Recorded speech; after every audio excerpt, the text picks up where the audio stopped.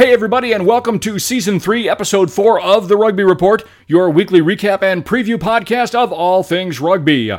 My name is Dwayne Burkhardt, and this week we'll cover some of the last international test matches before the World Cup next month. And of course, we'll recap Round 3 and look ahead to Round 4 in the Bunnings NPC action in New Zealand. But we will start in Ireland, where the Irish hosted England in what has historically been a tough matchup for both teams. But this weekend, well, not so much. England got a penalty early, but Ireland responded with 2 tries to bookend the first half and took a 12-3 lead into the break. In the second half, former Kiwi James Lowe broke away on the outside and basically walked in for Ireland's third try. Then Hansen did the same on the other side of the field for the fourth. England finally crossed the try line with less than 10 minutes to play, but Ireland responded immediately with yet another try on the outside. In the end, England's woes continue as they prepare for the World Cup. But in this game, Ireland may have shown the whole world a critical weakness in England's defense and a game plan to beat them. England needs to find a way to defend their sidelines if they have any chance next month. Full-time score in this one, Ireland 29, England 10. And it really wasn't ever that close. In other action, South Africa crushed Wales 52-16. Italy similarly embarrassed Romania 57-7, and France took down Fiji 34-17. Turning now to the land of Kiwis and the nicest people on the planet, New Zealand's ridiculously exciting week of NPC action began on Wednesday night, which, as always, is technically the end of Round 2, as the Hawke's Bay Magpies hosted the nearby Waikato Mulus. Notably, Cortez Ratama did not start, and in fact did not play for the Mulus in this game, which kept the game from what could have been its most interesting matchup. But the Mulus didn't seem to miss Ratama early, as they opened up an 8-0 lead and took a somewhat commanding 22-7 lead into the break. The Magpies began the second half with a controversial try, but the Mulus shrugged it off and simply scored again to extend their lead. And just like that, it was 32-14 Mulus. But once again, back came the Magpies. And with just 5 minutes to play, it was just a 4-point game. And then, with barely 2 minutes to play, Tim Farrell barreled across the try line and gave the Magpies their first lead of the game with a try that registered on the Richter scale in Napier. And that is how it unbelievably ended. Full-time score, the Hawke's Bay Magpies, the comeback kids, the cardiac attack kings of 2023, 35, and the stunned Waikato Mulus, 32. Friday's action began as the Counties Manukau Steelers hosted the Bay of Plenty Steamers, and folks, I hope you weren't late to this game because it started at full speed.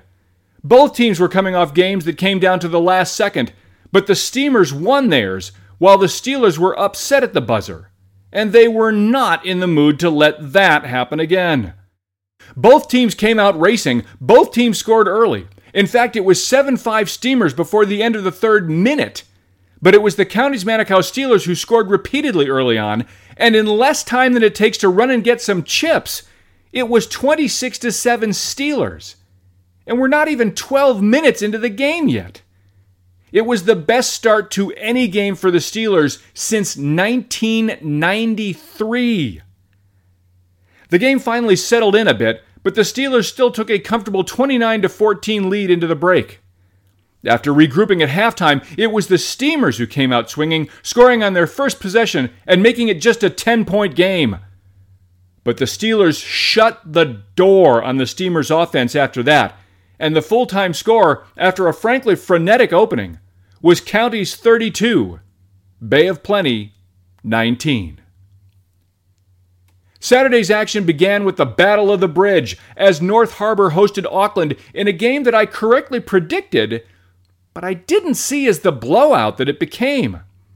Harbour played tough in this game and took an early 6-0 lead, but where Harbour was scoring penalties, Auckland was scoring tries. And when they started doing that, what was 6-0 Harbour became 22-6 Auckland in what felt like no time at all. In the second half, Harbour did manage to score, but not until Auckland was well and truly in charge of this game. Credit to both teams for playing an impressively clean game in nasty conditions, but ultimately, Auckland dominated this game and easily notched their second win of the season. Full-time score, North Harbour 23, Auckland 43. Next up, we'll travel down to wet Wellington, where the Southland Stags entered the Lions' Den in a Ranfurly Shield game that, much as I love Southland, was never in doubt. Once again, Southland didn't play badly, but they were simply no match for the defending champs. The try of the game goes to Connor Garden Batchup, whose impressively acrobatic score in the second half was the exclamation mark on yet another impressive win for the Lions. Full-time score Wellington 39, Southland 17. We'll hop over to the South Island for the next game, where 2-0 Canterbury hosted the 0-2 Manawatu Turbos. And just like the Wellington game, it didn't take an advanced degree in rugby to predict the outcome of this one. That said, the Turbos came to Christchurch determined to make a game of it, and early on, they did. After both teams missed chances for what should have been easy tries, the Turbos struck first and took a 5-0 lead.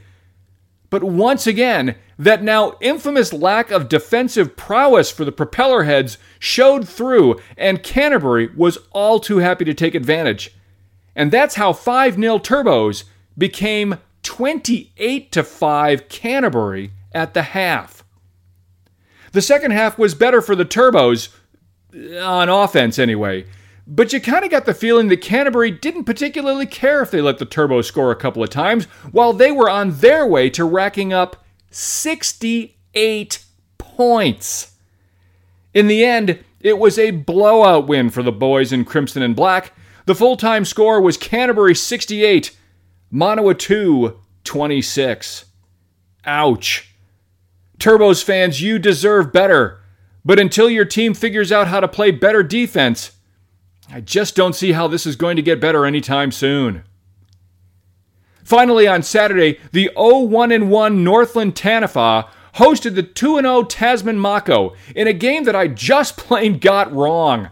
But in fairness to me, I had company. On paper, this game should have easily belonged to the Mako men. But from the opening kick, Northland was aggressive and opportunistic on offense and simply inspired and overpowering on defense. Frankly, the Mako were lucky to head into the break only trailing by 10, 15-5. But in the second half, despite the impressive amount of moisture falling from the sky, it was just clearly not a good night for the fish. The Northland defense was insane, holding a good Mako offense to just 5 points all night. And on offense, again, Northland was just aggressive and opportunistic and rang up the Mako for 32 points. This game was a statement for Northland and a warning for Tasman. Full-time score, Northland 32, Tasman 5. Sunday's action began with the game of the year so far. And I have only 4 words to say about that. I told you so. On last week's podcast, I told you that when Hawke's Bay and Otago play, nothing matters. Records, statistics, nothing matters when these two teams play. Anything can happen. And in this game, oh boy, did something happen. The game began as I predicted it would, as a back-and-forth battle between two teams that always play well against each other. They traded tries throughout the first half, but it was 2 late tries by the Magpies that gave Hawke's Bay the 26-12 halftime lead. In the second half, it started to look like the Magpies were going to dominate the boys in blue. Future Highlanders superstar Folau Fakatava played exceptionally well, but it was Devin Flanders in the 8 jersey who scored a pair of tries and an amazing assist who got my attention. But just when you thought Otago was dead, back they came. They chipped away and chipped away and chipped away at the lead, but the Magpies still led by 9 with just over 5 minutes to play. A kick made that a 6-point game with only 90 seconds, but once again, Otago would not go away. But they turned the ball over with 30 seconds to play, and suddenly it looks like the Magpies will survive. But no! Otago get the ball back again, and in extra time, they drive almost 90 meters of the field, and incredibly, Finn Hurley kicks it ahead, and Bellicana downs the ball over the try line, and suddenly it's a 1-point game with a conversion kick to come. The crowd gets loud, and Hurley gives it all he has. But the ball pushes just to the left of the post, and incredibly, Hawke's Bay holds on again and ekes out a 1-point win. Full-time score, Hawke's Bay 33, Otago 32, and folks, I need oxygen. Wow. Finally, this weekend, the Waikato Mulus, coming off a midweek shocker in Hawke's Bay, returned home to face a vastly improved Taranaki Bulls team. And I am finally ready to say it, folks. The Bulls are back.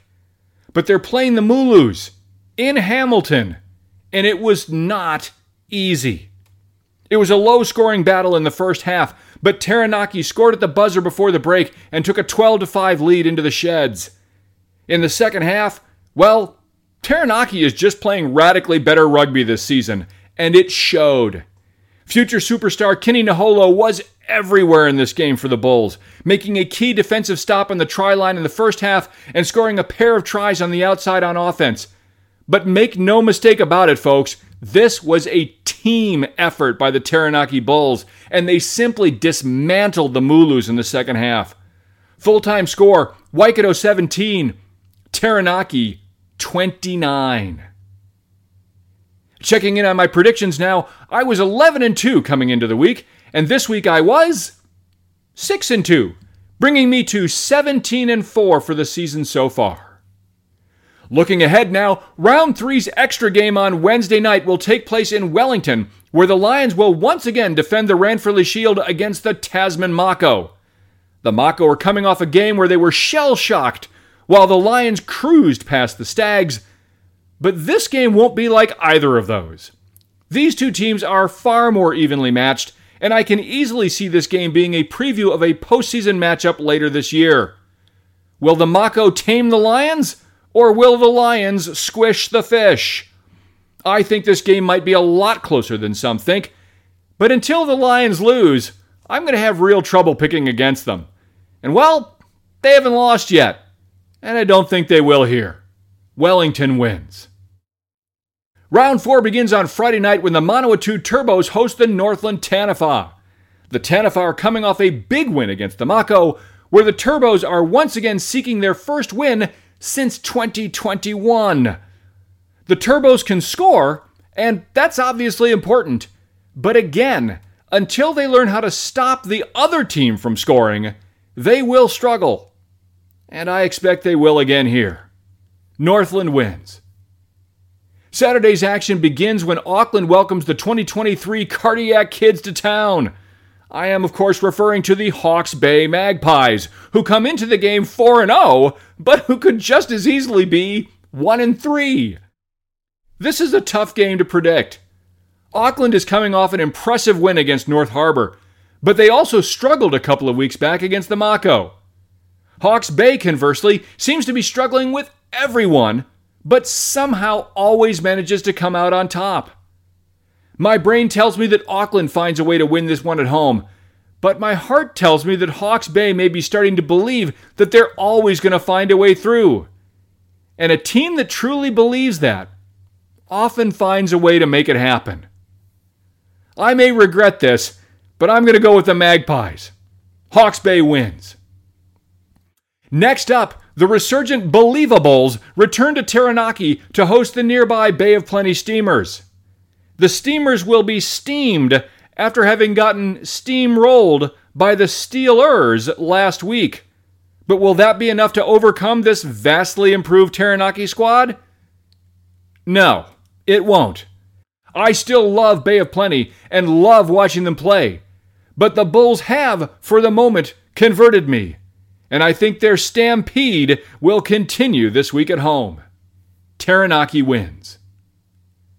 Finally, on Saturday, one of the big regional matchups in the league as Otago hosts Southland.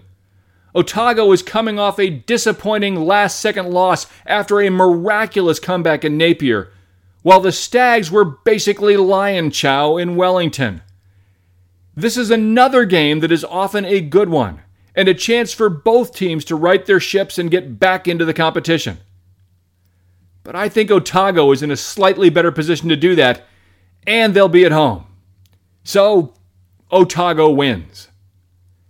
Sunday's action begins with what is easily the game of the week in Canterbury.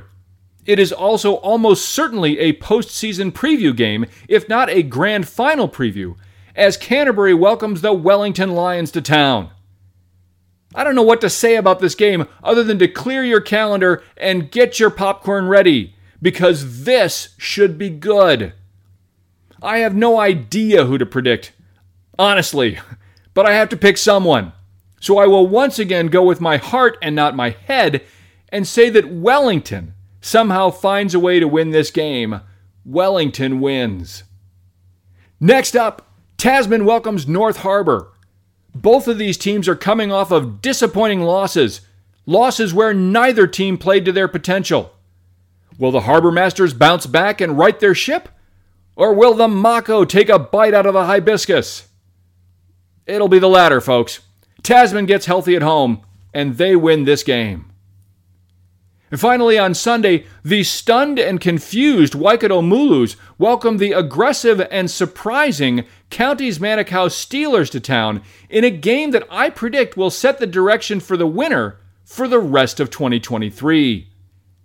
Are the Steelers really on their way to their best season in more than a generation? Or are the Mulus going to finally return to form? This is yet another game that seemed like it would be easy to predict a few weeks ago. But now, well, not so much. Still, I do have to choose someone, and I've already gone with my heart twice this week. So this time I'm going to go with my head and say that the Steelers are in fact the real deal in 2023 and that they will go into Hamilton and upset the Mulus. Counties, somehow, wins this game. Round 4 will end next week when Auckland hosts the Turbos, and while I'll formally predict it next week, I'll just stay right here that I think Auckland is going to win that game. And that's it, folks. That's all the more time we have for Season 3, Episode 4 of the Rugby Report. Thanks for listening. Please subscribe and tell all of your rugby friends about our show. Until next time, remember, talk is cheap. Well, you know, unless you're talking to my lawyer. See you next time. This episode of the Rugby Report is the 2023 copyrighted property of Narratives LLC. It is intended for the free, private, and non-commercial use of its listeners only, and may not be rebroadcast or retransmitted either in whole or part without written permission. Please email info@narrativesllc.com for more information.